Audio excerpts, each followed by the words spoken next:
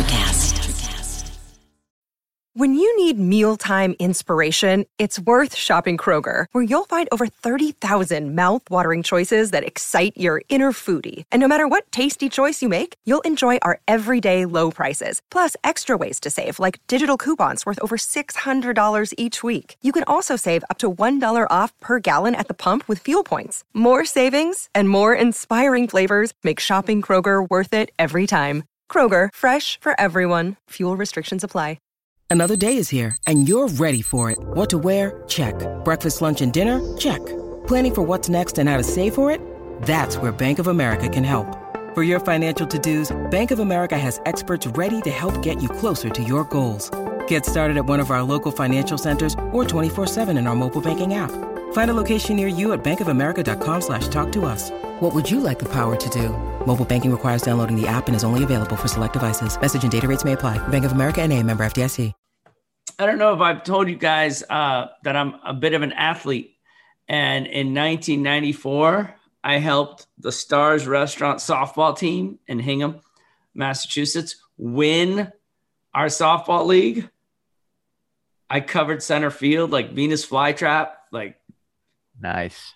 Yeah. It was Venus flytrap from WKRP in Cincinnati. Are you making a reference to the WKRP softball episode where Gordon gets a hit with everybody off the field?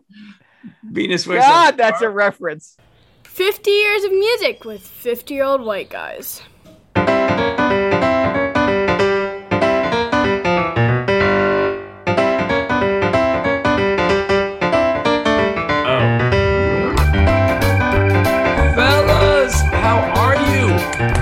Winter break for the three of us educators, is it not? It is indeed, Tim Plain, and we find ourselves in the afternoon and not the evening. So I wonder if there'll be a different vibe. And usually it's kind of like a smoky nightclub vibe. Yeah, exactly. You know what I mean? You can hear after dinner. I've had a couple of glasses of wine. Now I'm at work. I was just grading. It's going to be a different vibe for sure. Yeah, I was going to say, no martini glasses clinking in the background of this podcast. This is indeed day one of my winter break. With my new administrator's schedule, I had to work several days last week after the kids went home. So but now you're out. Day home. Now you're done? I'm out, but only for a week, and then I go back. Because you're an administrator now. Apparently, I have to sit in my office and pretend to be doing work, which I'm happy. I was about to say, when nobody's there, are you just like stealing staplers? Like, what are you doing? I'm being strategic, Ben. I'm strategically thinking about the future. I like it. Strategizing. He's 3 steps ahead of us. For Ben. sure. Oh, right totally. Now. That's why he has to drive to work and sit in an office to think. That's a good sign. Well, welcome to 50 Years of Music with 50-year-old white guys on the Music City Drive-In Podcast Network.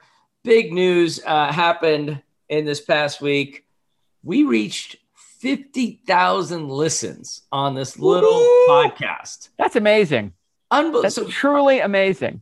We started this and our goal was 1,000 listens. We worked our way to 1,000. Then we said, you know what? 20,000. That's a crazy high number.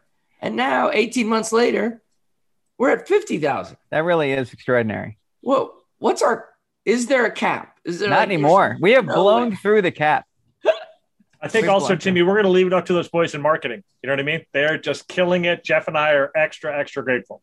Well, we got to thank also the people of India who have put us over the top here. India now jumping into second place. 7% of all of our listens. That's fantastic. India. Isn't that incredible? That really is good. What is our appeal to the people of India? Our area. The better question is, what is our appeal? Very good. There was another major milestone this week. Can we take 30 seconds to congratulate Wardell's Steph Curry on becoming the all-time three-point champion against the New York Knicks? That's a rough.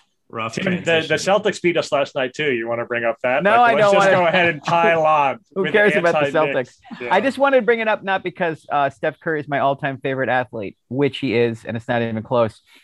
He's also all 4 Beatles wrapped in one. To make a back reference, he's got the once-in-a-generation Mozart talent of Paul, the killer instinct of John, the friendly, down-to-earth qualities of Ringo, and the general weirdness of George. He's the whole package. Do we? Exactly. Very Beatlesque. I agree. I wish people could see Ben's face. Can we kill Mike on this podcast? Curry. Hey, I wanted to share with you Bruce McDonald's comment about our podcast. Bruce is an artist in Vermont, and he said, I ran into you three and started from the beginning of your podcast. I just drove to Florida and back for an art show and listened to sweet tunes and you three mystical musical idiots for days on end. Love you guys. I don't remember being in the car with Bruce McDonald for this trip to Florida, but apparently we went with him. I like mystical musical idiots. I'll take it. That's amazing. I mean, really, that should go. That's on all of the promotional materials if I'm in the marketing department. He says, anyway, because we should do like the Beatles cover where we're all dressed up as animals and it should say magical, mystical idiots across the top. It would really be great. He says, keep it going, Bruce. We surely will. I love his list of things that he's done in his lifetime as his own musical, mystical idiot. But let's get to the music, people. It is time for the Grammy winner. Ben Barton, what do you think? We've been kind of going back and forth lately. Are you going to give this one a thumbs up or a thumbs down? Which way are the Grammy voters headed in 1994? It's the Grammy winner. MTV Unplugged by Tony Bennett. Here we go.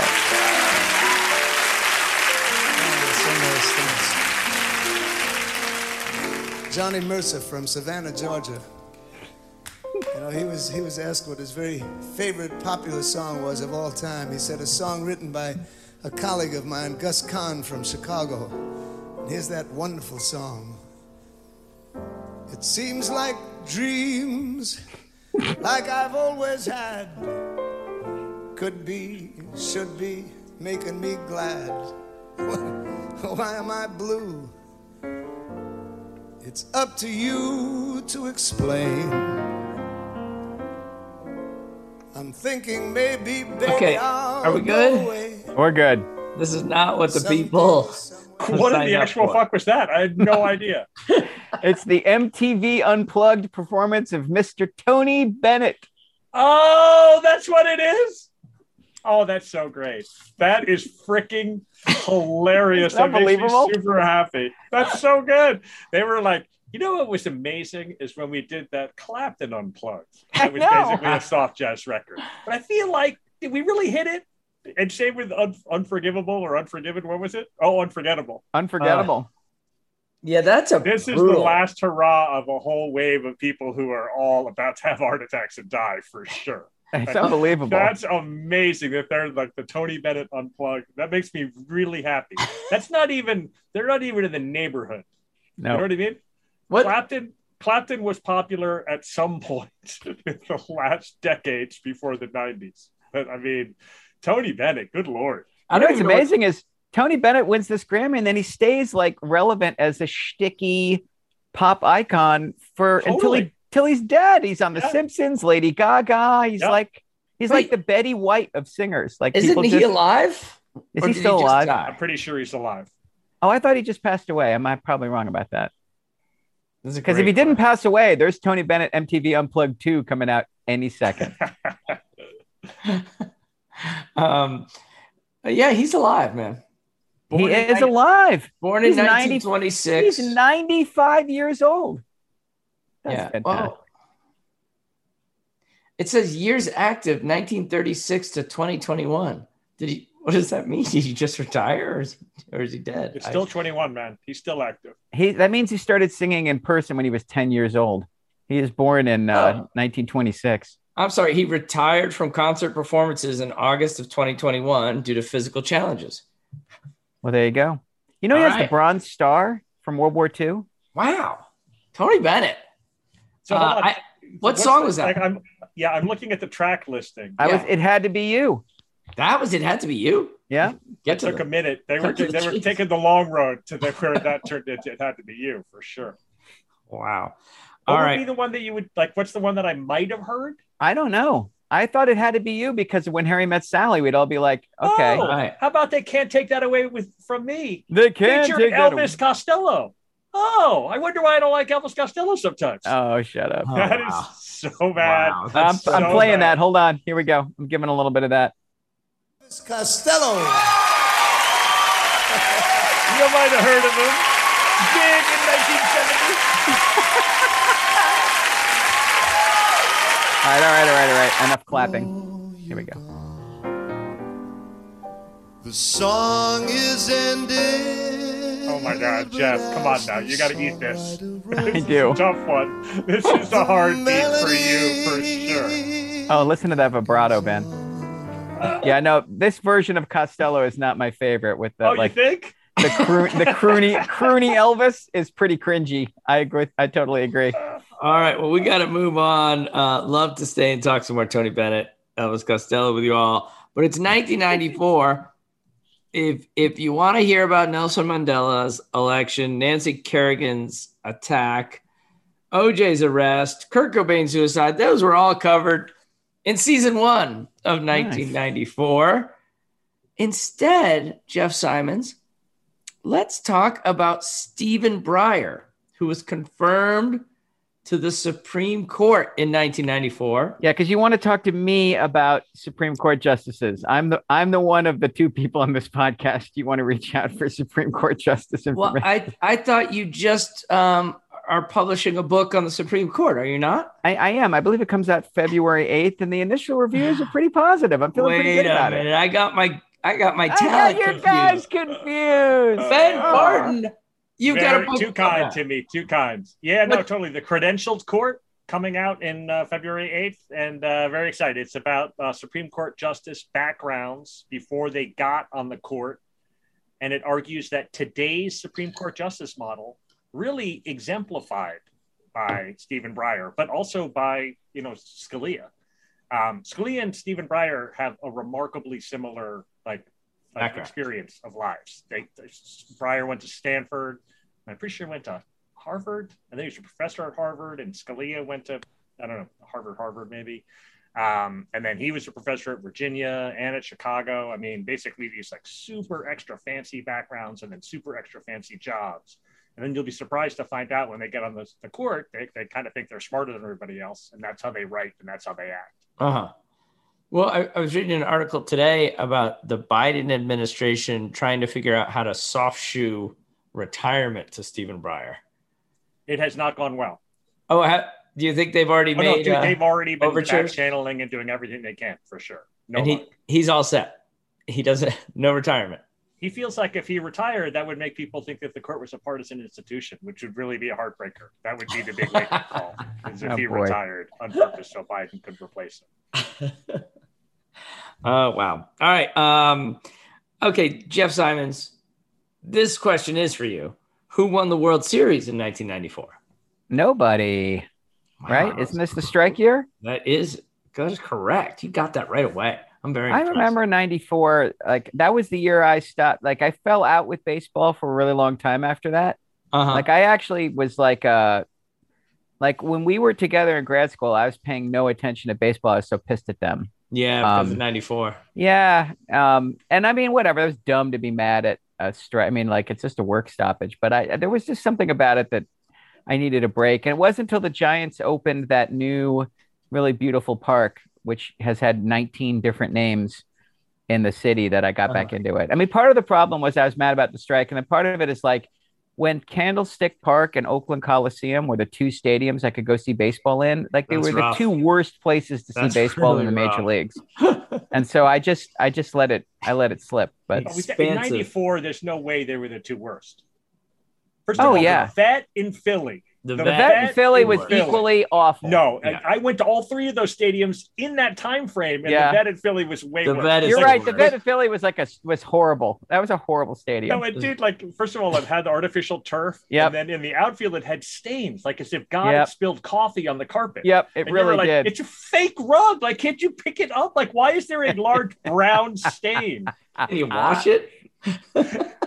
Those were the Juan Samuel years. I just remember that was their guy. Juan Samuel was just a year away Just like Sean Dunston and the Cubs. He's just like a year away from being great. Oh, Sean Dunston. Oh, dude. And also, I mean, the Philly fans are already angry. In that miserable stadium with a crappy team. It was like a place that people, it was like a hockey game. They just went to get drunk and fight. Like they just didn't care at all. Yeah, you're right. That was worse. But you got to admit that Candlestick would be like 38 degrees and windy. Yeah, it was miserable. Sure. Wind. Sure. And the A stadium is nothing to cheer at. No. I mean, it was brutal. All right. Well, in 1994, we had Woodstock 94. We're going to play a little game called Were They There? I'm going to give you Friday night, Saturday night, and Sunday night. I'm going to give you 5 acts for each night. You tell me which one wasn't there at Woodstock 94. Friday night, Suzanne Vega, Blues Traveler, James, Live, and Sheryl Crow. Who was not at Woodstock 94? Sheryl Crow. Suzanne Vega. Suzanne Vega was not. Oh, Jeff's going to murder me at Woodstock 94. Saturday night, Blind Melon, Aerosmith, 9 Inch Nails, Cranberries, Earth, Wind, and Fire. Earth, Wind, and Fire. Earth, Wind, and Fire was not there. We have 2-0. I thought that was too obvious. I know. And on Sunday, Traffic, Bob Dylan, Red Hot Chili Peppers, Phil Collins, Spin Doctors. Phil Collins. Traffic. Phil Collins was not at Woodstock 94. Peter Gabriel was at Woodstock 94, but not Phil Collins. I got an amazing 9 Inch Nails joke told by Triumph the Insult Comic Dog. Oh, I know. I love Triumph is the comedian act at Bonnaroo the year that 9 Inch Nails are playing. And so he's going through all of the headliners and insulting them. So he yells out to the crowd at the comedy thing. He's like, "Are you excited to go see the 9 Inch Nails?" And everyone's like, "Yay!" And he's like, "Me, I am less excited to see the 9 Inch Nails. I will see them next year at Six Flags." It just murdered me. It's so funny. That is rough right there. All right. The number 1 selling album of 1994. Go for it. America Speaks, Jeff Simons. America Speaks. It's the number 1 album. The Lion King soundtrack. Hakuna Matata. Oh, yeah. What a wonderful phrase. Hakuna Matata. It ain't no passing craze. It means no worries for the rest of your days. It's our problem-free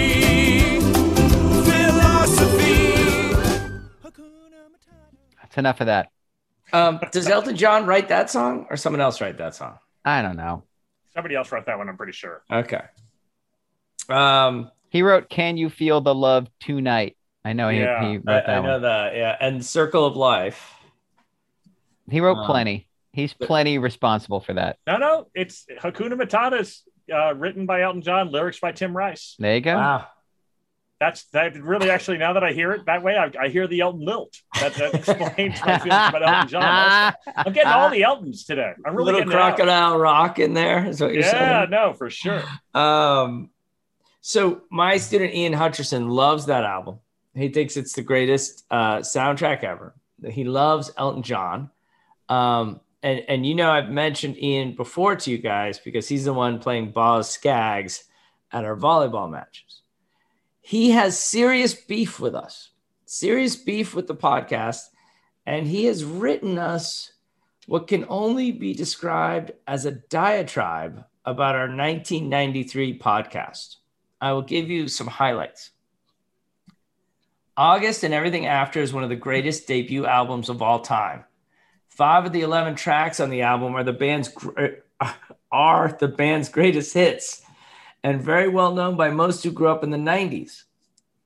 The debut album from the Counting Crows opens with one of these classics. Round Here, the song details where the band comes from, the same place that we, the listener, come from. Round Here? Stop. I guess that's not inaccurate. The Counting Crows' most popular song, Mr. Jones, explores the main theme of the album, wanting to be something greater. Juxtaposed to the previous slower tracks, Mr. Jones gives a glimpse of the band's greatest strength. Their music can grab you by the hand, like your high school girlfriend, and take you on a wild journey, even if only for a few minutes. He goes on and on and on, attacking us for not choosing August and Everything After for our greatest album of 1993.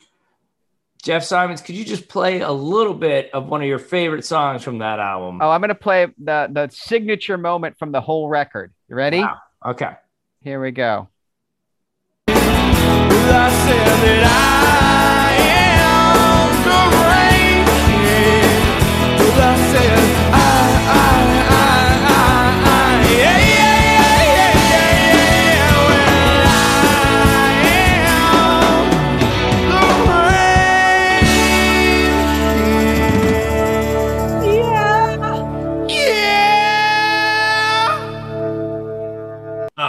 that is everybody in the Bay Area does that with each other in rehearsals because I don't mean to play one up with Mr. Ian, but I'm actually legitimate friends with a couple of Counting Crows. Like we've been in each other's houses and know each other's kids' names and attend Warriors games together. And when we have a really good take in rehearsal, my friends and I will look at each other and go, yeah. It goes really well. So that for me is the signature moment on August and Everything After. By the way, that's a top 5 Counting Crows song right there. No, not for me. But that's only because there are so many fantastic Counting Crows songs. That Rain King doesn't make your top 5. Nope. I do love that song though. Yeah, it's great. But I mean, I just like, so the reason I didn't pick August is because we talked about the Crows already. Right. I mean, not only do I love this band, but I actually love a couple of guys in this band a lot. Like I love these guys. I'm a huge fan. I have no beef with anything Ian said. But we're just trying to spread love around with more than one band on this podcast. So. And I've got good news and bad news for our brother. Okay. The good news is I am going to choose the Counting Crows record. The bad news is August and Everything After is my third favorite. Yes. It's my second, but you're going to pick the best one because the best one is unquestionably not this one. No, I already talked about that last time. So I'm going to choose a different one. No way. Well, that's exciting. Yeah. Wait. I'm sorry. I feel a little lost and confused. Recovering the Satellites is my favorite. It's Jeff's favorite. And in my opinion, it's the best. The second record is their best record. Recovering the Satellites is one of the all-time top 50 records. I love it. Well, but you have a second one before this one, Ben. Correct. Which is coming up. Find out. Strap in, Timmy. Teaser. Marketing tease. That someone's been studying how to be a host. Good job. Yeah, it's got to keep them coming back. Gunning for my seat. I see. No, but this record's great. I mean, it's so great. There's not a bad song on it. And Ghost Train is not great. There's a couple of slowy ones, but there's so many great ones. But that thing was on a loop in my car. Just never took it out of the cassette deck there. Yeah, Jimmy, what did you choose? Why didn't you choose that one? What was your 93 selection? I might have a Counting Crows coming up as well, Ben. All right. Did you choose the Cranberries or something? Yeah, I chose the freaking Cranberries over August and Everything After. First of all, why are you back in the bus with me and Jeff? We've already both expressed our love for this band. You're the problem. You're the one who owes this guy an apology. I love the crap. All right. Anyways, let's move on into our invitation to cynicism. Jeff Simons, you're a fan of local music and believe in supporting local music, right? I am like indeed. Local acts, local bands. I do. Also, Jeff Simons, you like punk music, do you not? I like punk music and I like local bands. I like where this is headed. So you are a big fan of Green Day. Early Green Day, I am. In 1994, Dookie comes out. It sure does. Which launches them nationally. Hit us with a song. Go. Well, why overthink it? Let's just go. Do you have the time to listen to me whine about nothing and everything all at once?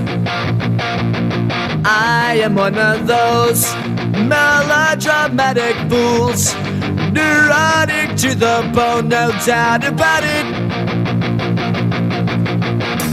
Sometimes I give myself the creeps. Sometimes my mind plays tricks on me. It all keeps adding up. I think I'm cracking up. Am I just paranoid? Am I just up? All right. Hold on. I went. Now we can stop. That drum fill is so badass. So you like this album? I do. Oh, you like, where does Green Day fall off for you then? Probably around Warning. There's a record where all the songs sound like late 60s Kinks ripoffs, and it's all gotten a little too slow for me. And then they became so big, they're like, I mean, I respected American Idiot, but I didn't enjoy listening to it as much as I wanted to. Like, I like the idea, and like, I'm never going to make fun of a band for trying to make 9-minute songs. That's awesome. But it doesn't move me the way the early stuff is. But I really like Kerplunk and Dookie. And Insomniac, I didn't like when it first came out, but I actually like it a lot compared to how I liked it. And then like Nimrod, Warning, I start to fade. And then I have not had a lot of time for them. Like they did those 3 Uno Dos Tres records. I thought there was like a good song in each one of those. And the last record I didn't love, but I got no problem with Green Day. Like they work really hard and they've raised a mighty racket as a trio. Like they haven't made an embarrassing record as far as I could tell. And they're still a good live act. I dated a woman in graduate school who called them posers from Pomona. Well, she's completely wrong. They're not from Pomona, and B, pretty darn good. Ben Barton. I mean, so I like them too, and I definitely like this record for sure. I bought this record and I like this record. When we talked about Nirvana, Jeff pointed out that Nirvana was like a remix of older music. This one's not even really a remix. No, it's just older music. Yeah. I mean, it's like so stiff little. Like I like that genre, and actually, like the guitar sounds a little bit different, so that's good for me. But it's really, really, really just straight ahead power punk of a kind that's not. They're not it's good, but they're not adding a lot to it. At least in my take on it. Okay. No, it's like Stiff Little Fingers meets the Jam meets like all that first wave of pop punk music. Totally. Dookie. That's his name, Dookie. All right. So you were offended by it. You thought a record named after the first 2 records are named after taking a poop. And that probably bummed you out because Kerplunk is also a reference to that particular event. Okay. I did not realize that. But that's good. Good that I know that now. I feel smarter. Are you anti Green Day because of that unfortunate moment with your grad school girlfriend? Or no. I just think I think I didn't like them in the 90s because I didn't really believe them. But now when those songs come on, I kind of groove. And those are working class kids from Berkeley who came to that anger totally legitimately. I mean, those aren't posers for sure. I mean, I agree with Ben that they're revisionist and they don't break any new ground, but they're true believers for sure. Also, do you remember how great their set was at Woodstock 94? That's the show where the audience tears up the turf and starts having a giant sod fight. Oh, and they start throwing it at the band and he catches a big piece in his mouth. And the whole mud battle starts with their set, and they just play a 29-minute, just barn burning, up, down, and all around set where they're throwing dirt back at the audience. If you haven't seen it, go to YouTube. Like it's a star-making moment. Like they're just so perfect for that. They're a perfect soundtrack for that mud fight. All right. Well, Ben Barton, it is time for you to make your comeback on this podcast. I think you're down 3-0 because of Woodstock 94. But guess what, Ben Barton? People died in 1994, and you have a chance to benefit off their death. Oh, my God.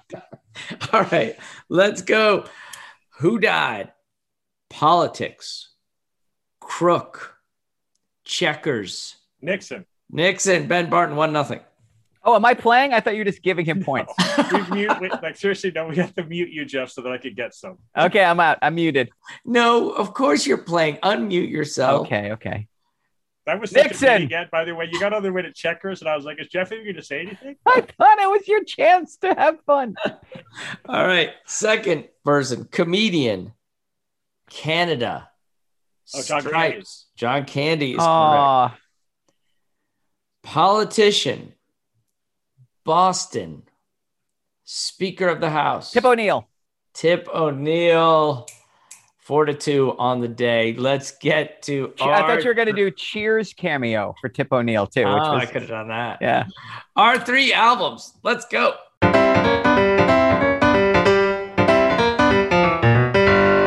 Our 3 albums. I have no idea who goes first. Me neither. I'll go ahead and do this thing.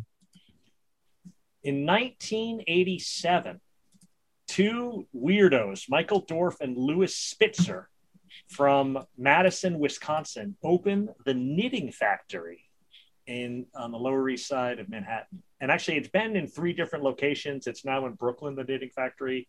And I've seen a number of shows there. I'm pretty sure I saw it at the second location. They opened it up in a former Avon Beauty outlet. Basically, there's this empty storefront, and they're like, oh, let's open this up, and we're going to make an avant-garde jazz place in here. They don't have a liquor license. They just open the place and start having jazz shows in there. At that time in the 80s, there were a bunch of jazz clubs in New York, but they were all like the bottom line. They were all like very serious, old school jazz people, and there was no place for the super weird, new, modern jazz stuff that was going on to play. And so the Knitting Factory fills this hole. And it's like a hilarious, old-fashioned, only in New York in the 70s and 80s and maybe early 90s could something like this happen, where there's like the rent is cheap enough. They don't care. They literally put in a club without telling anyone. They eventually get around to getting a liquor license. Anyhow, they like after a couple of weeks, one of the bands that they booked was like, "What are you doing?" And the guys were like, well, we don't know what we're doing. And he's like, just give me $175 a week and I'll just book this place for you. And so he starts booking it. And all of a sudden it's Bill Frisell and John Zorn and like all of the best guys in New York are all of a sudden playing there all of the time. And the place just takes off like a rocket. That takes us into the early 90s when a young man named Mike Doughty is the bouncer at the Knitting Factory. He takes the tickets at the front door. And because he's an army brat and a weirdo, he's lived all over the country, and he came to New York to go to the New School to study poetry. Needless to say, he drops out so he could be a bouncer at the Knitting Factory. And he also does scat poetry at the door. That's one of his things. Like people come and he's just doing this free-form poetry. He gets to be pretty good friends with some of the players there. And Jeff, can you name the band? I cannot yet name the band. Soul Coughing. Oh, Soul look Coughing at you. Is born in the Knitting Factory. And in 1994, they put out their debut album, Ruby Vroom. Now, first, let me just get this out of the way. This is a band that's too clever by not a half, by like 18 halves. They are way, way, way too clever. It's literally scat poetry over an old-fashioned jazz background. Like there's a stand-up bass, and then there's a drummer, and then there's actually like a weird keyboardist who also does weird looping samples. So that part's kind of new and experimental. And it didn't chart. Under no circumstances would I know about this band, except for my dear friend, Kate Splain, who was in fact working at Warner Brothers Records in 1994, writing liner notes. And again, like just the way the record companies used to work, like she earned a 6-figure salary in her 20s writing liner notes for albums as like part of a team of 35 that did this. Like it's just insane how it used to be. I had a job interview at a law firm in LA, flew out to LA, and I was like Ben Barton, international lawyer. Like I was so excited to wear my suit on the plane. And after the interview, I went and hung out with Kate Splain. So I got to go to the Warner Brothers music place in LA, see her office, and she just piled me up with the promotional CDs. And of course, with her own opinion on each of them. And she was like, this will be good. No, yes, no. And she's like, oh, it's a shame you just got here. You missed Neil Young by a couple of hours. Anyhow, the Ruby Vroom, she just held in her hands and was like, I'm asking you to listen to this. And I was like, okay. And she was like, yeah, it's a jazz quartet with mumbling poetry. And I was like, no, I'm not going to listen to that. She was like, no, I'm telling you, I work at Warner Brothers Records. If there's one of these you're going to listen to, it's going to be this one. Couldn't have been more right. I freaking don't I love this record. Super experimental and weird, but it's like, and it's one of those things where it's a genre I do not like, but it's so exceptionally good that I like it. And it's like, gets extra points for me having to overcome all of the things that happened to it. Jeff and I saw the lead singer, Mike Doty, in Bonnaroo. We sure did. And boy, did he tear it up. Man, he's got a bunch of solo records. That solo record that he was touring on, Haughty Melodic, which is actually an anagram of his name, Jeff. Did you know that? Yeah, I did. It took me like 6 years to figure that out, but I did figure that out. Yeah. So that record is great also. I could have chosen that record, but this is actually my favorite work of art by these guys. I guess you want to start at second 35 of True Dreams of Wichita. Nice call. Ruby Vroom by Soul Coughing. Right up to the plunge down.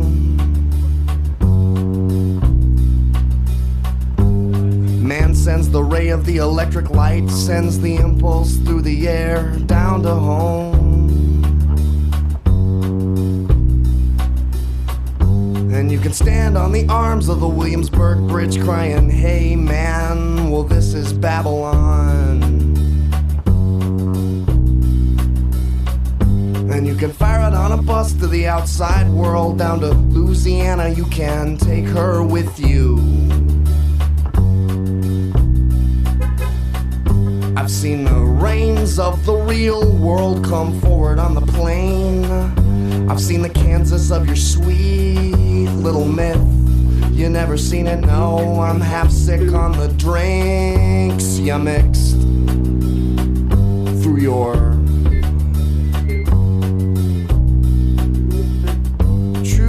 dreams of Wichita. True dreams of Wichita. Yeah, so Doty grew up as an Army brat, lived all over the country, and the record's got all this weird geographic parts to it. Like, I love, you can stand on the arms of the Williamsburg Bridge and say, hey, man, this is Babylon. Like, that is just such an amazing explanation. And also, the club was right next at the foot of the Williamsburg Bridge. So he definitely walked out of that club and then walked out of the Williamsburg Bridge and just was like, I can't believe that I live in New York City. I'm an Army brat.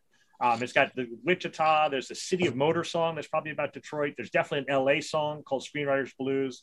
Like, it just is like this journey all through America. Fantastic. I love this record. It's a good record. I prefer Mike Doty's solo stuff. I feel like, and I know I'm not supposed to. I know I'm supposed to like Soul Coughing better because that's when he broke through. But I actually think Haughty Melodic's his best record.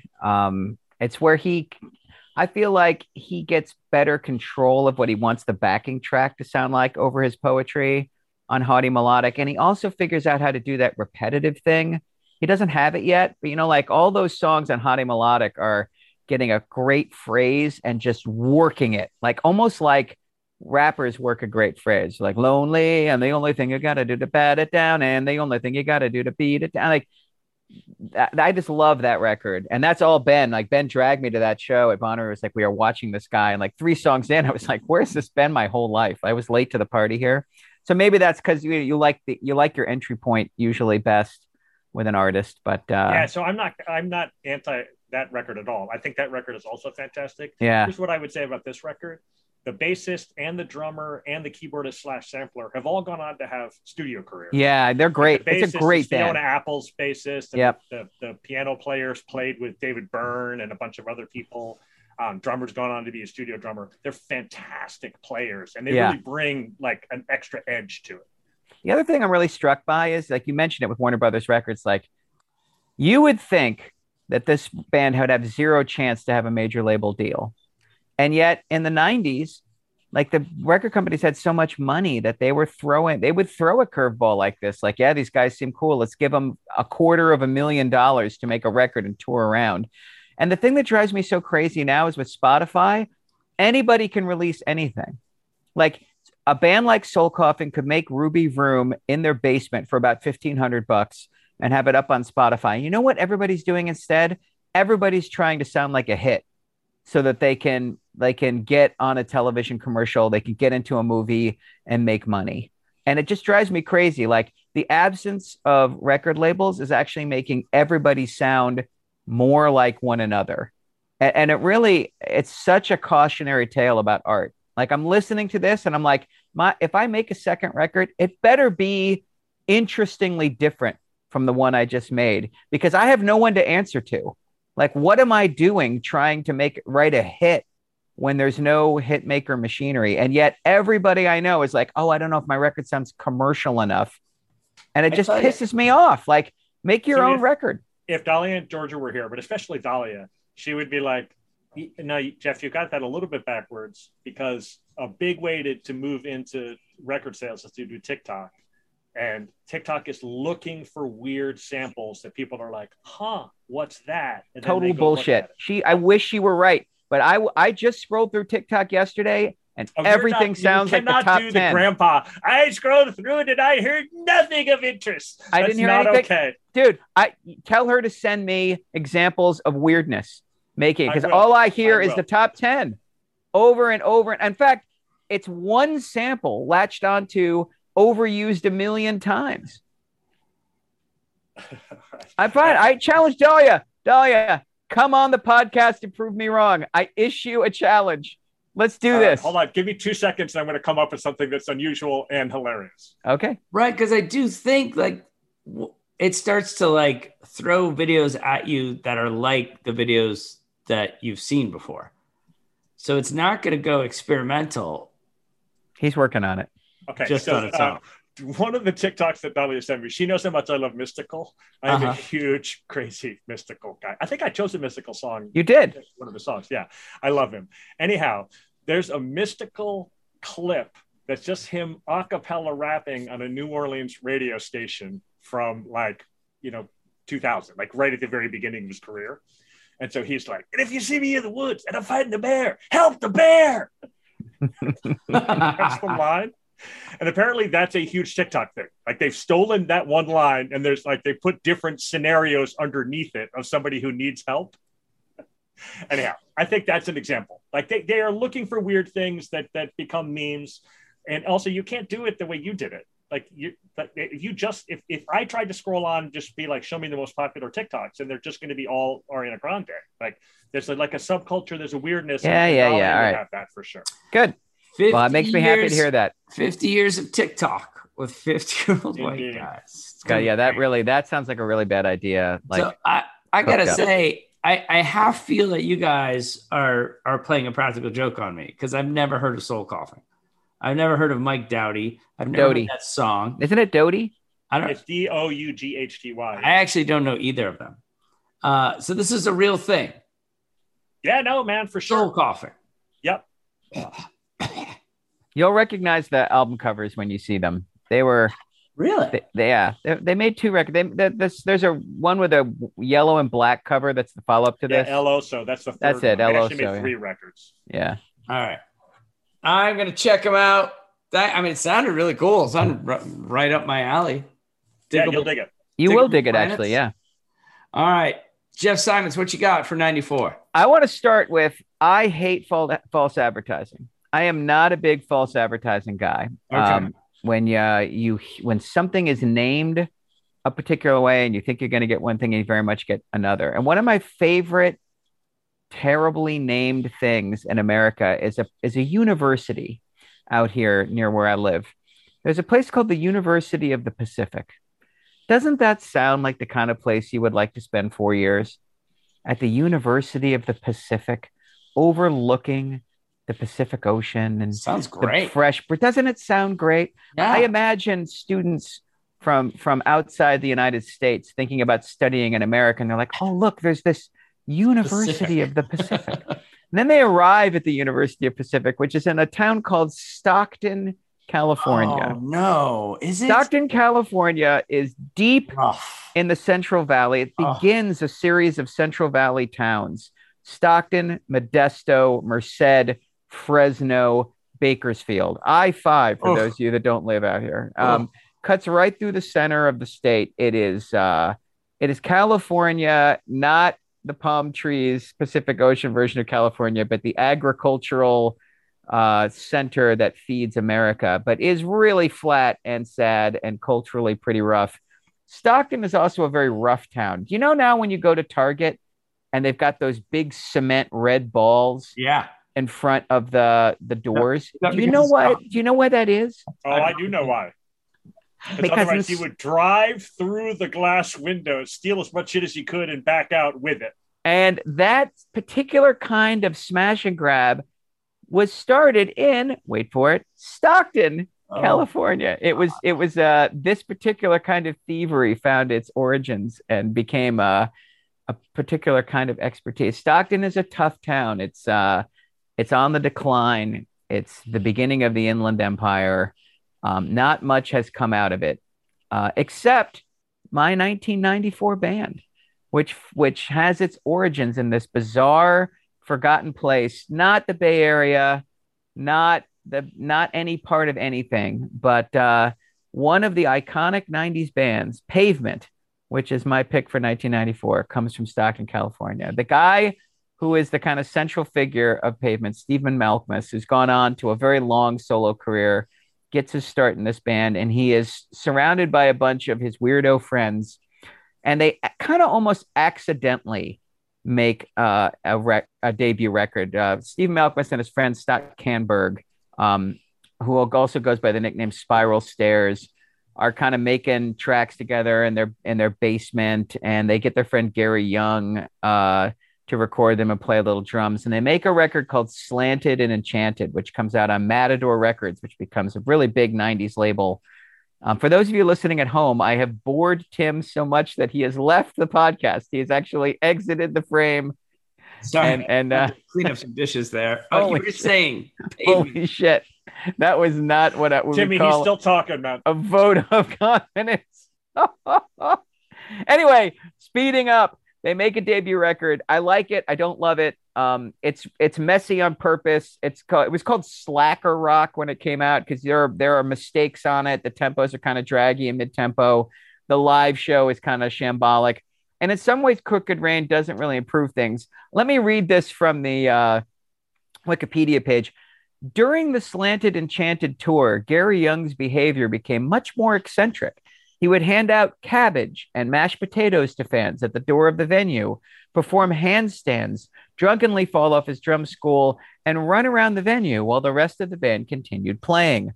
Nice. So they go back in to make this second record. And this is really, again, it's an accidental band. These are just kind of like guys from Stockton biding time. But when they go in to make Crooked Rain, the second record, they accidentally, I think, kind of realize that they aren't just kind of a weirdo one-off art project, and they're not an ironic version of a rock band. They've actually become a pretty great rock band. The songs on this record are a huge jump forward.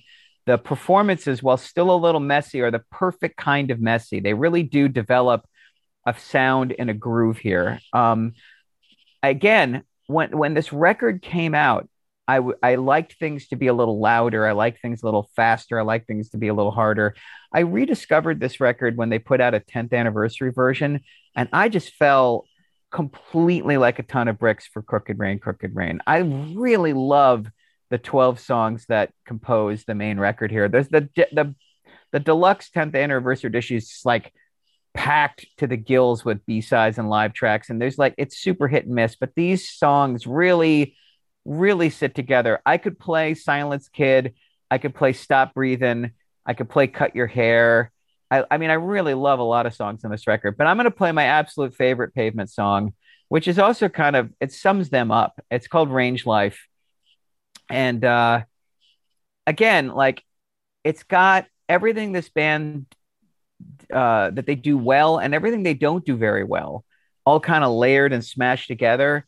And to quote Mark Twain, this is an example where when all the ingredients blend together and the juices mix together, it just tastes better. So here's Range Life from Pavement. Sorry, Tim, I tried to go quickly. Crooked Rain by Pavement.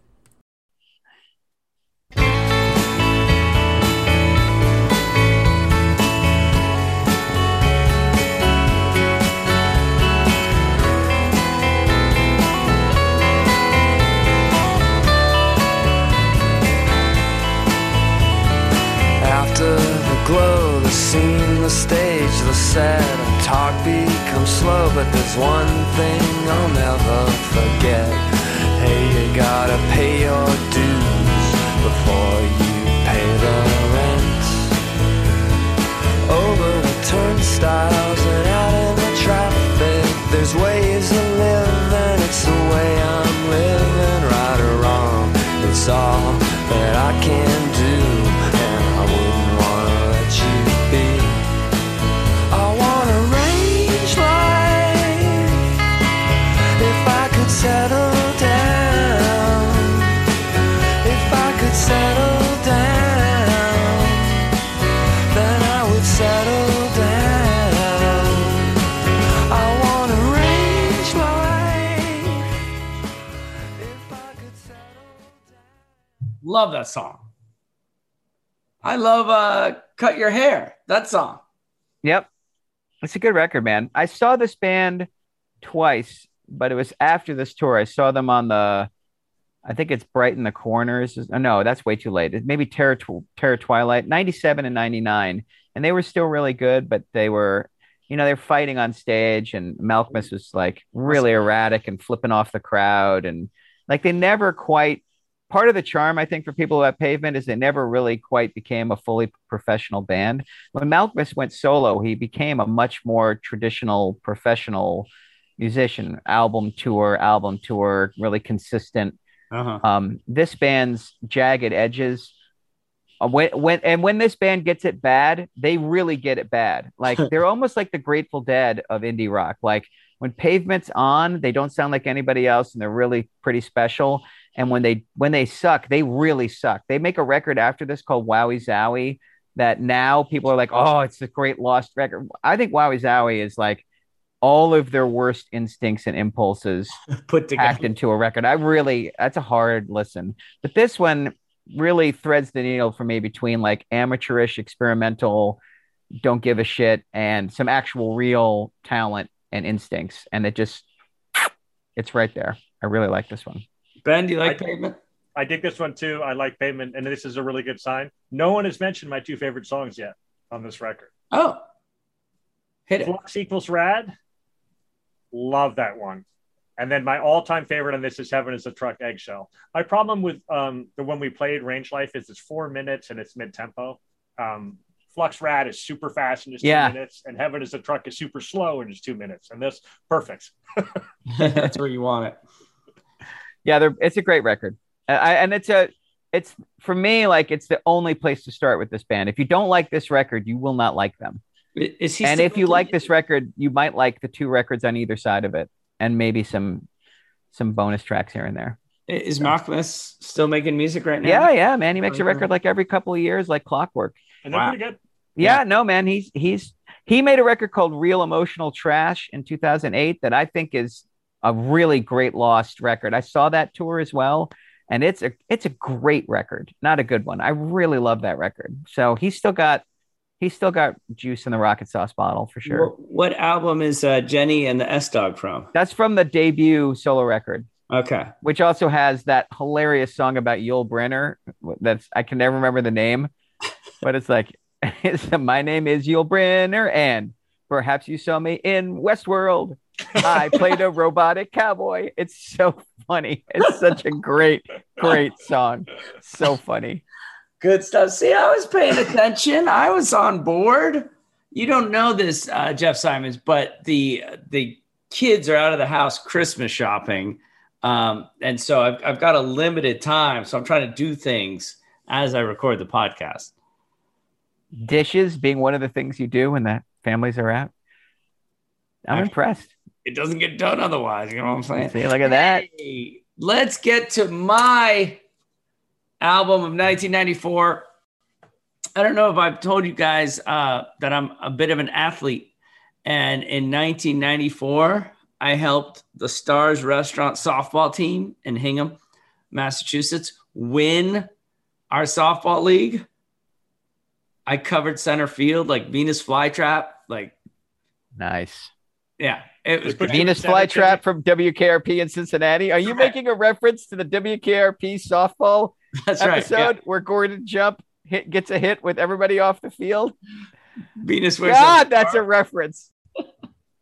So good. Also, Timmy, the best player in softball plays shortstop. Let's just be clear here. Well, that would require an arm. He could actually. Oh, you didn't have an arm, so they put you in center. Did you walk the ball in? No, I would make sure I caught it or got it to the shortstop right away. Tim is a good athlete. I've witnessed to his athleticism many a time. Anyways, on the drive to the softball field in 1994, we would play. My buddy Joe driving at the wheel of his Rabbit. We would play Crazy, Sexy, Cool by TLC. And you know what my mother used to tell me, Jeff Simons? I shudder to ask, actually, tell to me be it's honest. Don't go chasing waterfalls. She would say, don't go chasing waterfalls. Stick to the rivers and lakes that you're used to. It's good advice. Crazy, Sexy, Cool by TLC.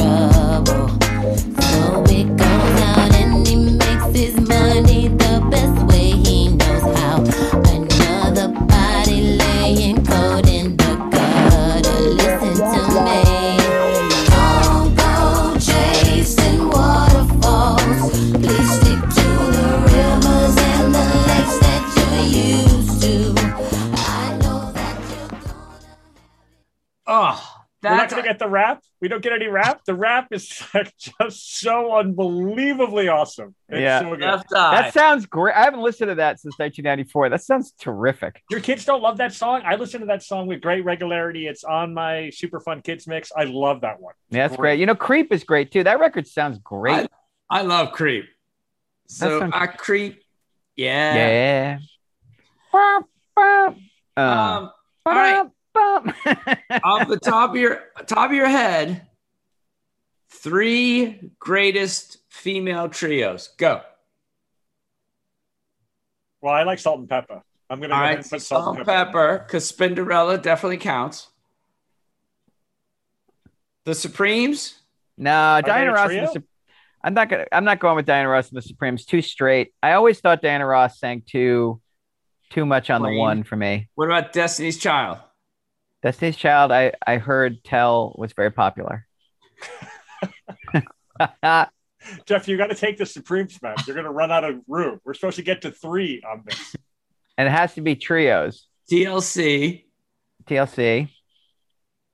What else we got? Oh, what's the? Aren't one of the female punk acts a trio?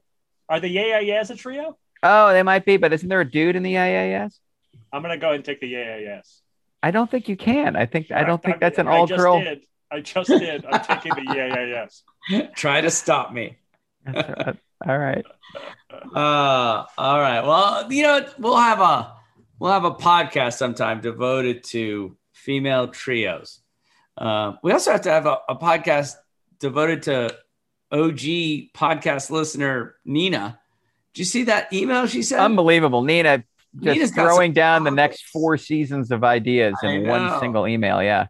So we're going to have to unpack that at some point.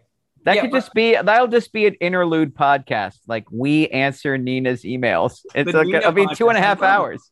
I love it. Great. All right, gentlemen. All right. Another triumph, Timmy. Well done. Have a so what's lovely... the holiday season. Timmy's got a beautiful tree in the background of the shot, sure. Everyone. He's looking very festive. Look at that. Are any of you traveling? I'm going to Boston. Okay. Ben? We're definitely having Christmas here. There's some talk of maybe going up to see my mom. Okay. Christmas, all right. My folks are in California, but they are in Merced, very near Stockton, visiting my Aunt Carol before they come to us. So I didn't know Aunt Carol lived out there. Aunt Carol lives in Merced. She sure does. Yeah. So be careful with the travel because this thing is contagious, man. We had all kinds of breakout cases in the last 2 days of school. We closed down just in time. Helen's freaking out with the Ivies closing for January. Oh, did they? I didn't realize that they'd already made that call. Yeah, they already did. Yeah, I had book club, and in the book club, there's these two other UT professors who are English professors, and they were like, "Well, do you think we'll be online?" And what do you think? I was like, "Hell no! Do you realize the state we live in? We're a state institution. We're not going to be online. We're going to be in person, breathing on each other. That's a lock. That's wow."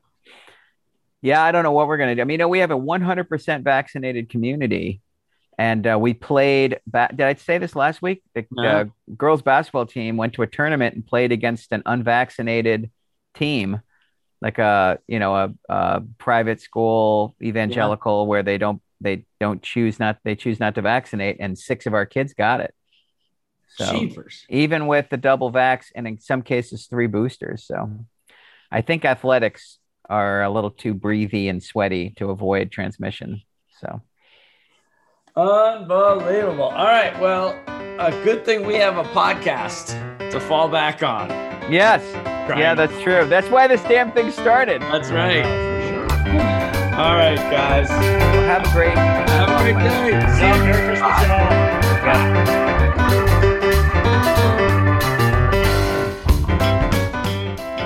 Hey, if you're having as much fun as we are, leave us a review on iTunes. Give us a rating on Spotify, iHeartRadio. Wherever you listen to podcasts, give us a shout. And then check us out on Twitter or at our Facebook page, 50 Years of Music with 50-Year-Old White Guys. Electricast. Welcome to Tuning Into Sound Wellbeing, where we harmonise your mind, body and soul. I'm Amanda, your sound therapy expert. And I'm Stephen, the curious explorer uncovering the mysteries of sound. Together we explore vibrations, frequencies and the power of sound therapy and tuning forks. Discover ancient wisdom, reduce stress and tune into a healthier life. Subscribe to Tuning Into Sound Wellbeing today. Hi, I'm Mark. And I'm Peter. We're the founders of Electricast Media, bringing you great podcasts like Nightmare Road Stories, Tech Talk Revolution, and Bodacious Minds. Electricast networks include Ruby for female empowerment, the Best Business Network, and GPN for geopolitics. We built this company to create community and amplify diverse voices, and we really appreciate your support. So, keep listening to Electricast podcasts and hear the culture. Electricast. Electricast.